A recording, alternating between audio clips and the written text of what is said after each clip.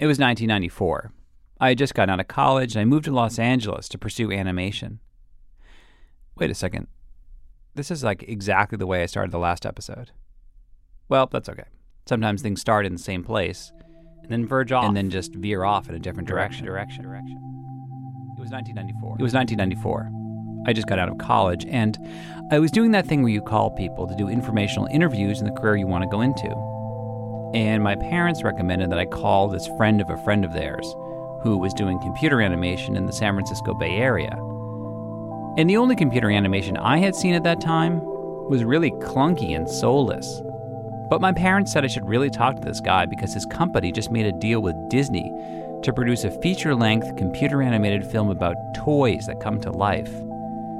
I was like, okay. I mean, it sounds kind of weird, but okay. And I just called this guy to find out, what his career path was. But apparently I made a good impression because at the end, he said that he had internships and, why don't I come up for an interview? And I was surprised. I mean, I just moved to Los Angeles with my best friends from college. I love to draw. I want to do hand-drawn animation.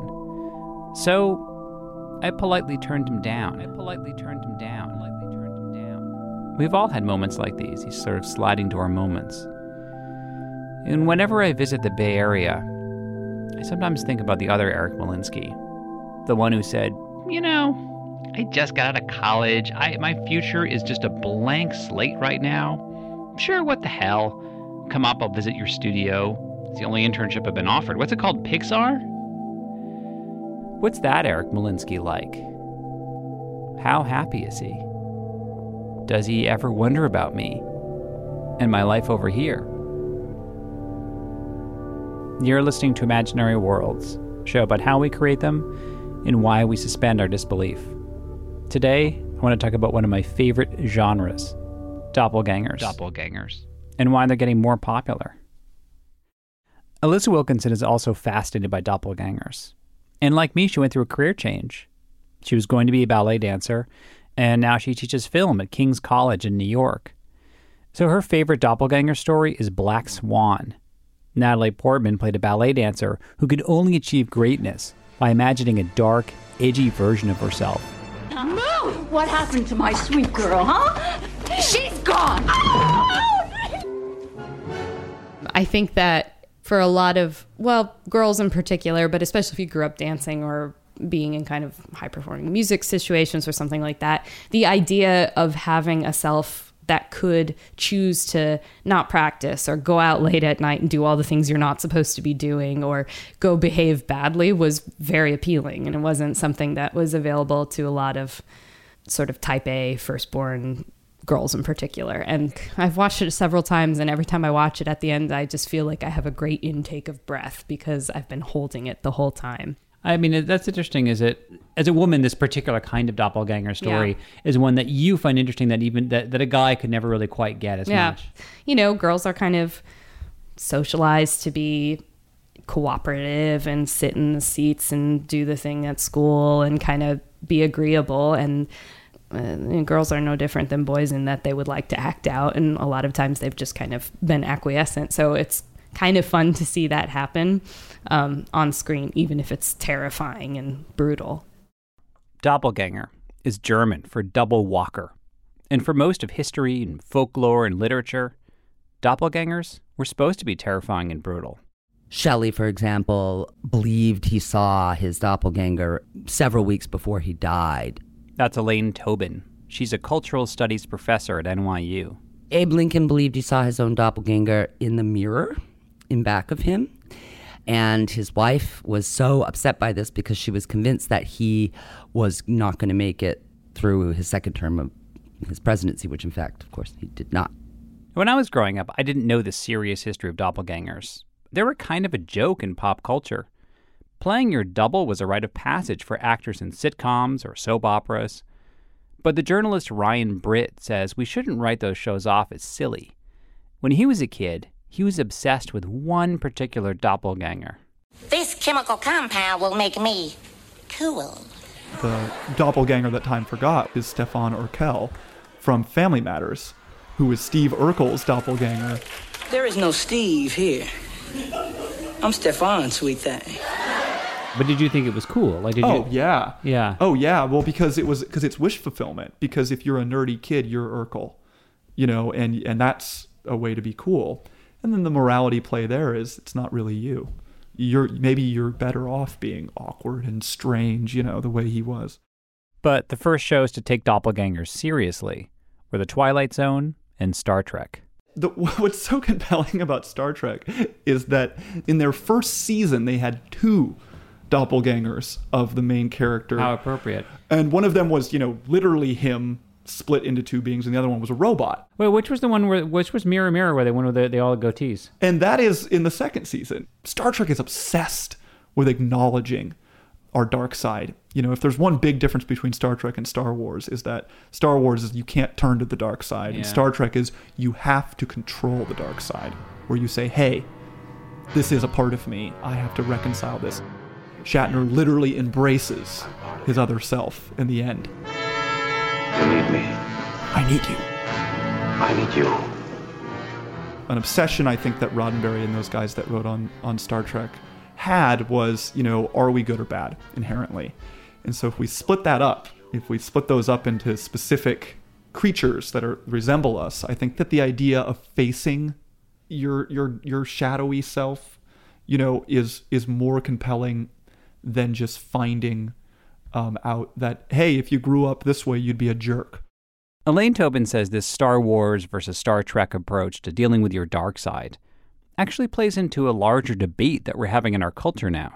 On the one hand, we have a narrative that sort of originates in Freud, that the only way to kind of be your better self is to tap into repressed emotions. And then that moves us into a glowing position of wholeness. But then the other side of it is this kind of positive, like, get away from the negative energy, don't think negative thoughts. Positive thinking will make you successful, no matter where you started out in life. That's the American dream. So the American dream starts to fall apart as it is now. Then you kind of have to figure out how you're going to come up with other psychological ways to handle that. We're very torn as a culture on which of those is a better path.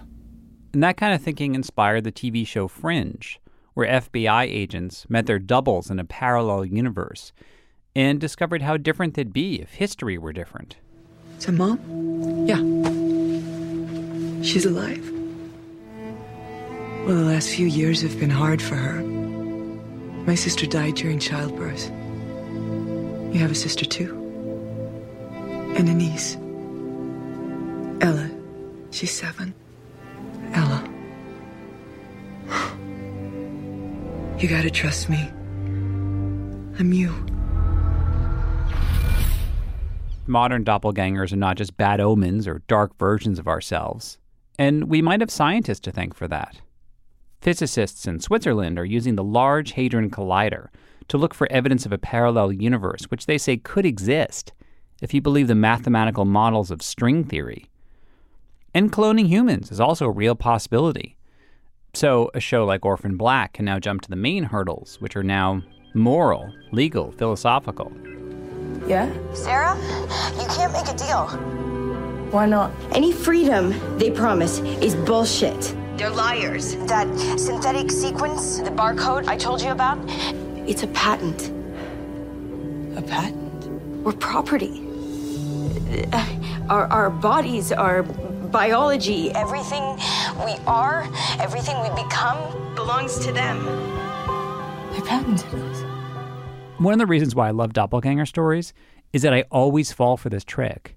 Like, there's really a part of my brain that believes Tatiana Maslany is only playing Sarah Manning, the main character, and all the other clones are played by somebody else. And whenever I remind myself that she's actually playing all those characters, every time there's a part of my brain that goes, what? But that's another reason why we're seeing more doppelgangers. They're just easier to do with digital effects. 15 years ago, a show like Doctor Who or Battlestar Galactica wouldn't have been able to pull off this trick with a TV budget, but they could a few years later. A filmmaker like Mark Duplass wouldn't have been able to produce a low-budget indie like The One I Love, where he and Elizabeth Moss go on a couples therapy retreat and discover doubles next door that have none of their character flaws. Sophie, what are you talking about? We had a fight and you stormed out. We didn't make up. Baby, are you okay? I'm fine. Are you okay? Okay, Mr. Hangover. I think it's time for some food.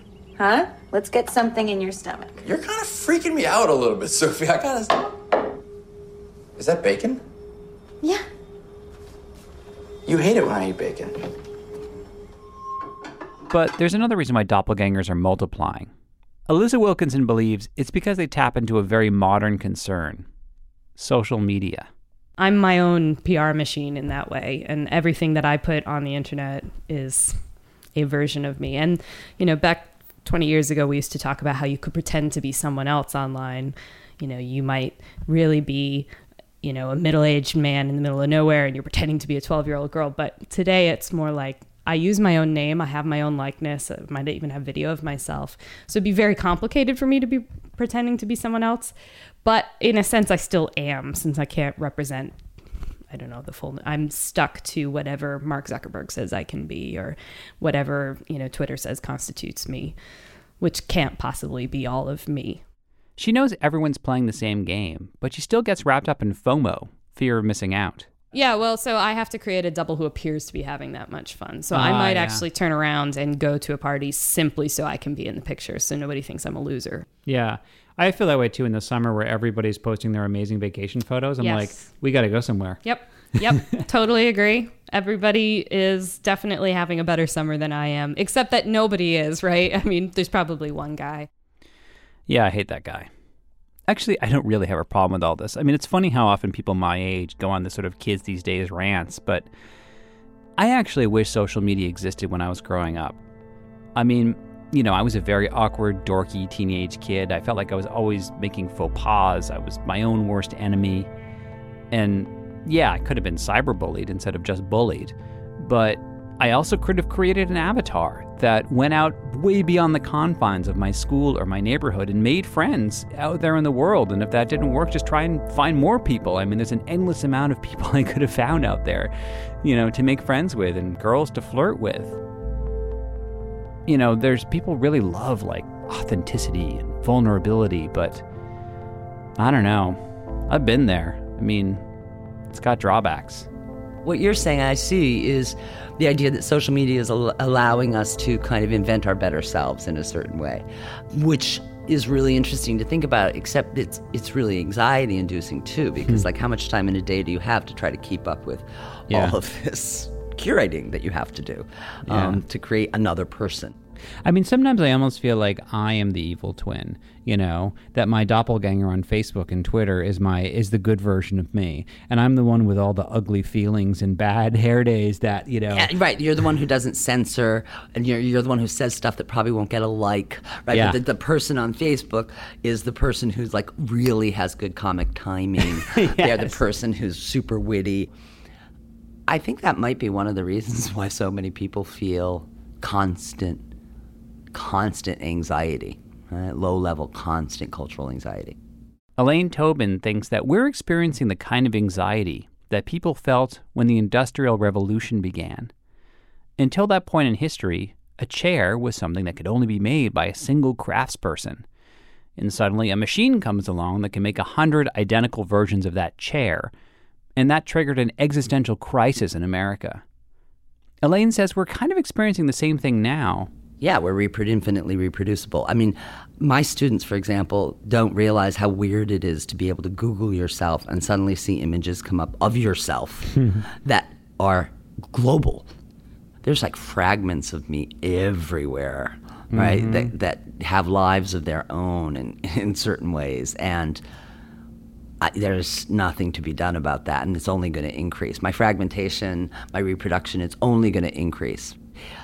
I mean, just think, though, what a strange development of mankind. Mm-hmm. This didn't happen in the Roman Empire. Like, you knew like 10 people, right? You didn't have this happen, right? Well, wasn't Caesar on a coin? Every so often, Caesar would go to the street and you go, hey, it's the guy on the coin. It's the guy on the coin. I think he's our leader. That's what I hear.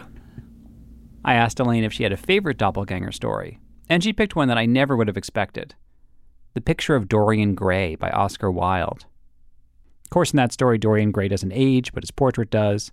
And he feels free to do whatever he wants, to be completely amoral, because the portrait is experiencing all that guilt and shame. It doesn't just get older, it gets uglier. And he remains beautiful. But it plays with all the notions and all the fantasies that we can be living two lives at once, right? And that's, I think, at the heart of what a doppelganger fantasy is that you can be living evil Eric and super good Eric at the same time, and you don't have to combine them into a unified person. Although at the end of the story, Dorian Gray stabs the picture in a fit of rage and breaks the spell. I guess one of the modern equivalents of it is when people sort of stop doing Facebook as this kind of weird social experiment, and they go on talk shows, and I went on Facebook. I spent 6 months without social media, and I got invited onto Meredith Vieira's show. The idea that we kill our electronic self, right, in order to live a more authentic life. I mean, part of the reason I love these stories is actually the moment when I'm done with them, the moment that I kind of unplug from the fantasy, turn off the TV, log out of social media, and then have this sort of stark moment of being reacquainted with the one version of me that exists in the real world and all the choices I made to be that person.